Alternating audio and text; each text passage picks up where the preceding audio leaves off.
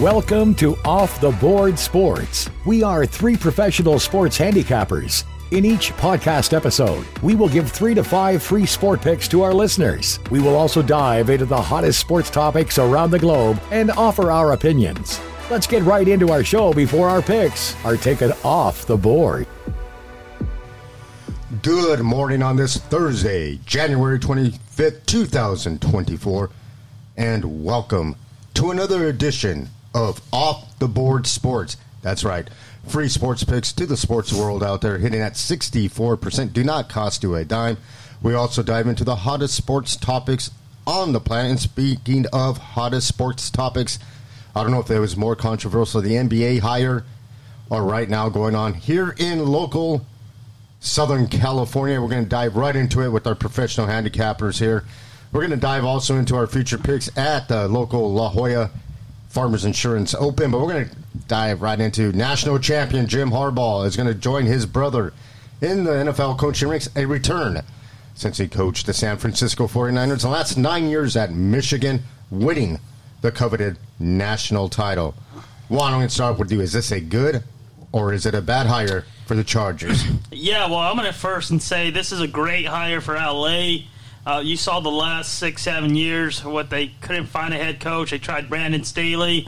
He certainly wasn't the answer. Now they go with the college football national championship Michigan Wolverines head coach Jim Harbaugh. I love the hire. I think it's going to be really, really turning around that NFL team. He's won everything he has in college, but now it's going to go to the big time. He had success when he was in the NFL with the 49ers. I think he's going to continue that success in L.A.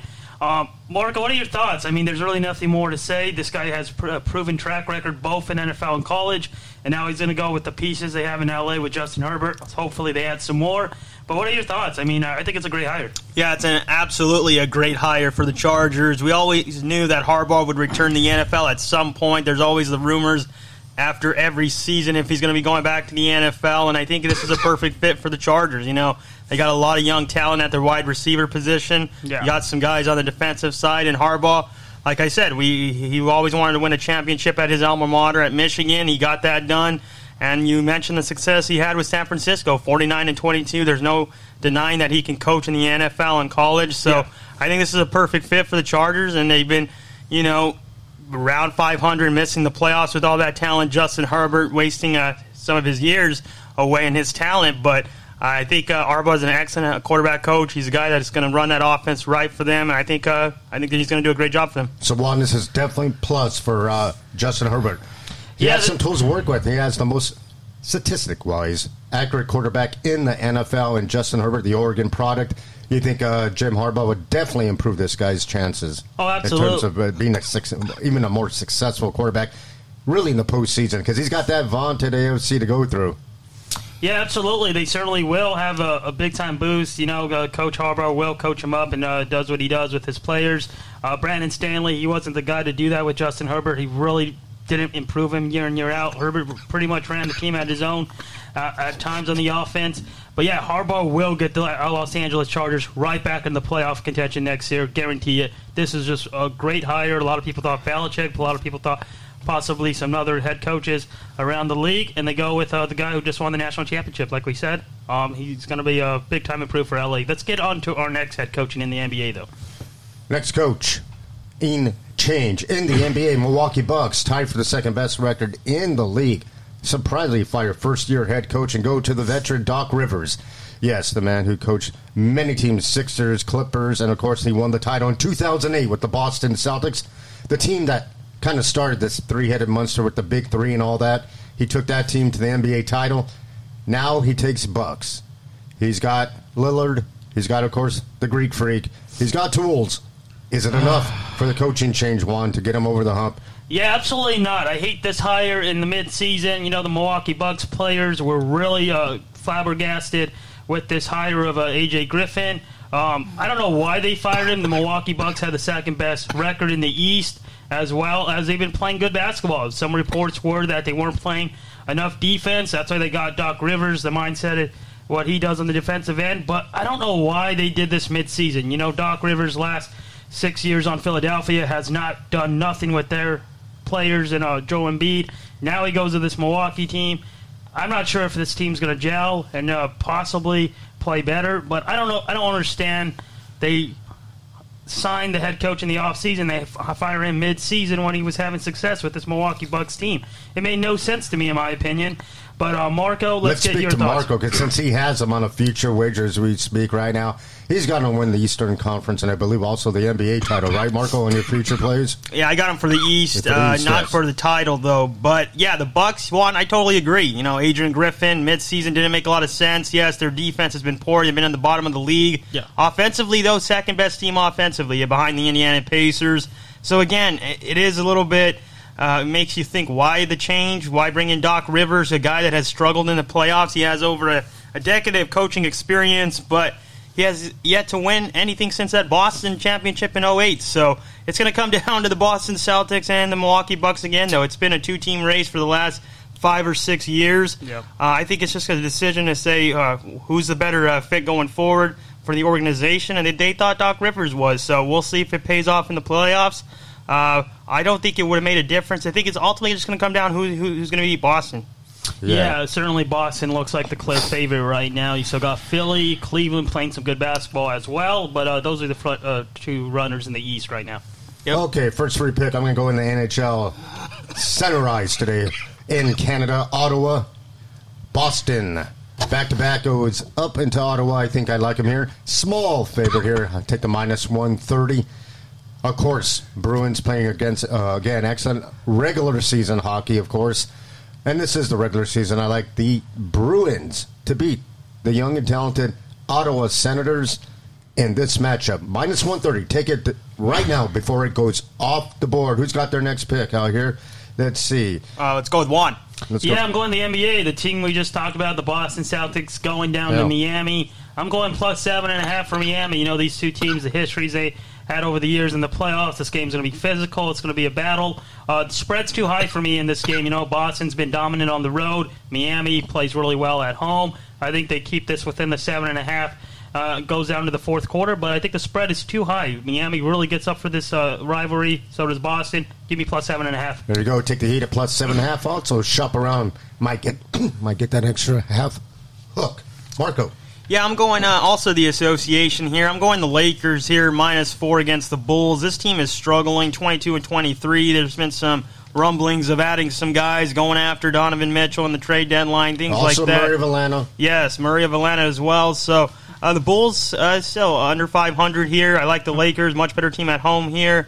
A couple of injuries that they've been dealing with. No Davis, game-time decision. LeBron James, game-time decision. But I think the Lakers here at home, I'm going to go ahead and take them minus 4. He's going to take the Lakers minus 4. Yes, the usual game-time decisions with the Lakers, always the big two, are always game-time decisions. So, yes, he definitely likes the Lakers. Speaking of another future we have going on in the world of PGA golf, and speaking of changes, yeah, there's been a lot of changes with the LIV Golf. Of course, no Rory's up in the Dubai area, Abu Dhabi, Bahrain. There's no Rahm in this tournament, but still a very talented field, and, of course, a plethora of local talent. I'm going to sit there right there to my top pick. Xander Schauffele's first round, minus 3 on the South Course. Boy, you get to shoot minus 3 on that first round on the South Course. You're picking up strokes. Min-Hoo Lee, my other one, even on the South Course. Okay, can't go against that as well. Nice little round. And Adrian Meronk decided not to make the plane and withdrew, did not make it over. So he withdrew, so that's my pick, third pick. My long shot, who finished second last week in Dubai to Rory, is not in the tournament. But speaking of, my guys today get a shot at the North Course. As everyone knows, Patrick Kelly was on the North Course. PJ's slowest player in the world. Has a minus 7 lead right now. Your guys' picks, I know Dave plus 2, and let's shit on one of your picks right here. Yeah, I just want to share something. I don't know if you guys noticed this or not, but the top 10 players on the leaderboard after day one all played the North Course yesterday and shot very well. The easier of the two, of course. But I think it's going to be changing as the players will go back to the South today. But, yeah, you talked about your guys. I'm going to get into my guys real quick. Long shot, Sepp Straka, plus 1. Shot yesterday on the North. He's going to be on the South today. I got the Sweden, Louis Aberg at 20-1, and as well as Max Homa, the California native. 12-1. He was -2 yesterday. He got it going late on the back nine, got a couple birdies, and got to -2 on the north. He will be playing the south. So it's going to be interesting how they handle those conditions. And, of course, it's one of the toughest on tour, that course. But I think it's going to be changing as day in, day out. But a lot of these guys yesterday on the leaderboard right now played the north course. So if you look at how they shaped up, the scores are going to be going down. That's why I like Xander going to come out and be on the top of the leaderboard today. Well, we'll see. Yeah, I got Morikawa here. He's -5. Played well yesterday. I got also Jason Day, a guy that's won here before, and he's played well at this course over the past years. He's at +2 right now. He struggled yesterday. We'll see if he can be able to turn around the next couple of days, get back in contention. I also got Im, who finished third here last year. He was in contention. He's +1 right now, but we need these guys to be in the minus instead of the positive. But I'm confident in Morikawa. He played well in Century Open a couple of weeks back, and he struggled last year, as we all know. But he's off to a good start here. But got a lot of guys up there. You know, Patrick Cantley, got some guys, Xander, Max Homa -2, a guy that's won here and has always plays well in California. Regaining championship a year ago. But we'll see. Cantley looked good. We'll see. Got some other guys there as well. Sure. Let's look at our last two same topic, but two different games. We're going to play a little game of agree or disagree on the lines coming up in the AFC and NFC championship game. Right now, 49ers sitting at 7. Is this line too low? Do you agree with the line or do you not agree with the line? Deebo Samuel, still a little iffy. I was not impressed with Purdy. I think Lions every bit as good as defense as the 49ers. The Packers, in my opinion, if not better. So I kind of like. Do you think this line's a little too high, Marco, or is it sitting right perfect for you at 7 right now for the home team? I think it may be a little bit high if it gets over that 7 as it is right now. If it's under 7, I would like it there, but I think it's a little high. The Lions is a team that has played well all year long. They can score points. They got weapons on the offensive side of the ball. San Francisco, we saw last week struggle a little bit. We'll see if they can get that defense going this week and Brock Purdy be a lot sharper early on in the game. But I think it's a little high if it's over 7, so I disagree with the line there. What do you agree with the line, one, or do you not agree with the line? Well, I disagree with the line. I think it's too high for the magnitude of this game, but I think it's a couple factors why it's this high. It's because the Lions' pass defense is really poor. You saw last week against Tampa Bay, led up 360 yards, as well as the last 8 weeks has led over 300 yards to the passing QB. Their secondary is weak. It's vulnerable. It has been all year. And, Brock Purdy takes advantage of those mismatches when he finds them. And then the 49ers defense, I think they're going to be playing better. I think that's what they're factoring in as well. I think they clean up the mistakes they made a week ago. And I think that's why the line is at -7. They expect Brock Purdy to play better.